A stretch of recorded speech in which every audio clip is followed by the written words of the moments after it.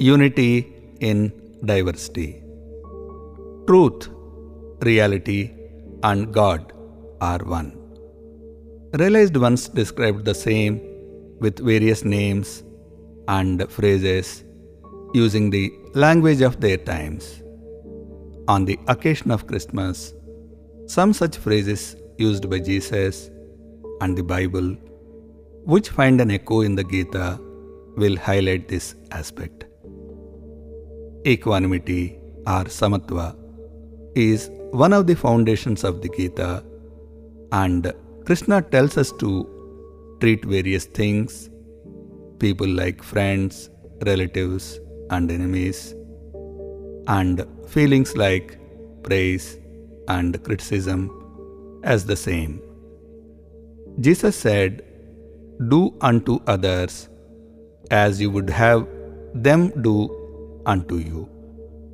It's treating subordinates the way we want our bosses to treat us, treating neighbors the way we want them to treat us. This simple yardstick can take us to the pinnacle of equanimity. Similarly, it is quoted in the Bible, "For to everyone who has, more will be given, and he will have abundance.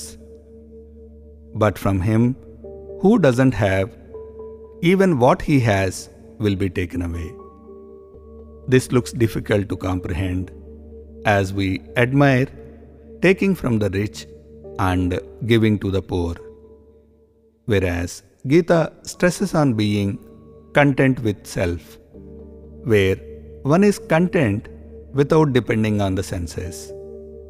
Words like Sthitaprajna, Nityatrupta, Atmavan, and Atmaraman indicate this.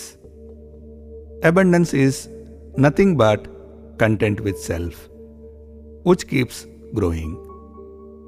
Dependence on the senses is being poor, which is moving away from the content with self, as senses can never be satisfied. There are many such examples across cultures.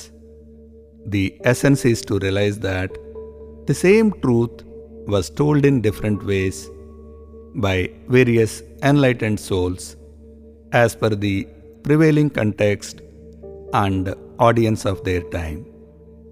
It's neither about memorizing them, finding superiority in them, nor getting into the ritualistic part of them, but be them, which is being content with self and treating all as equal by realizing oneness. Next in the series is wise use of energy.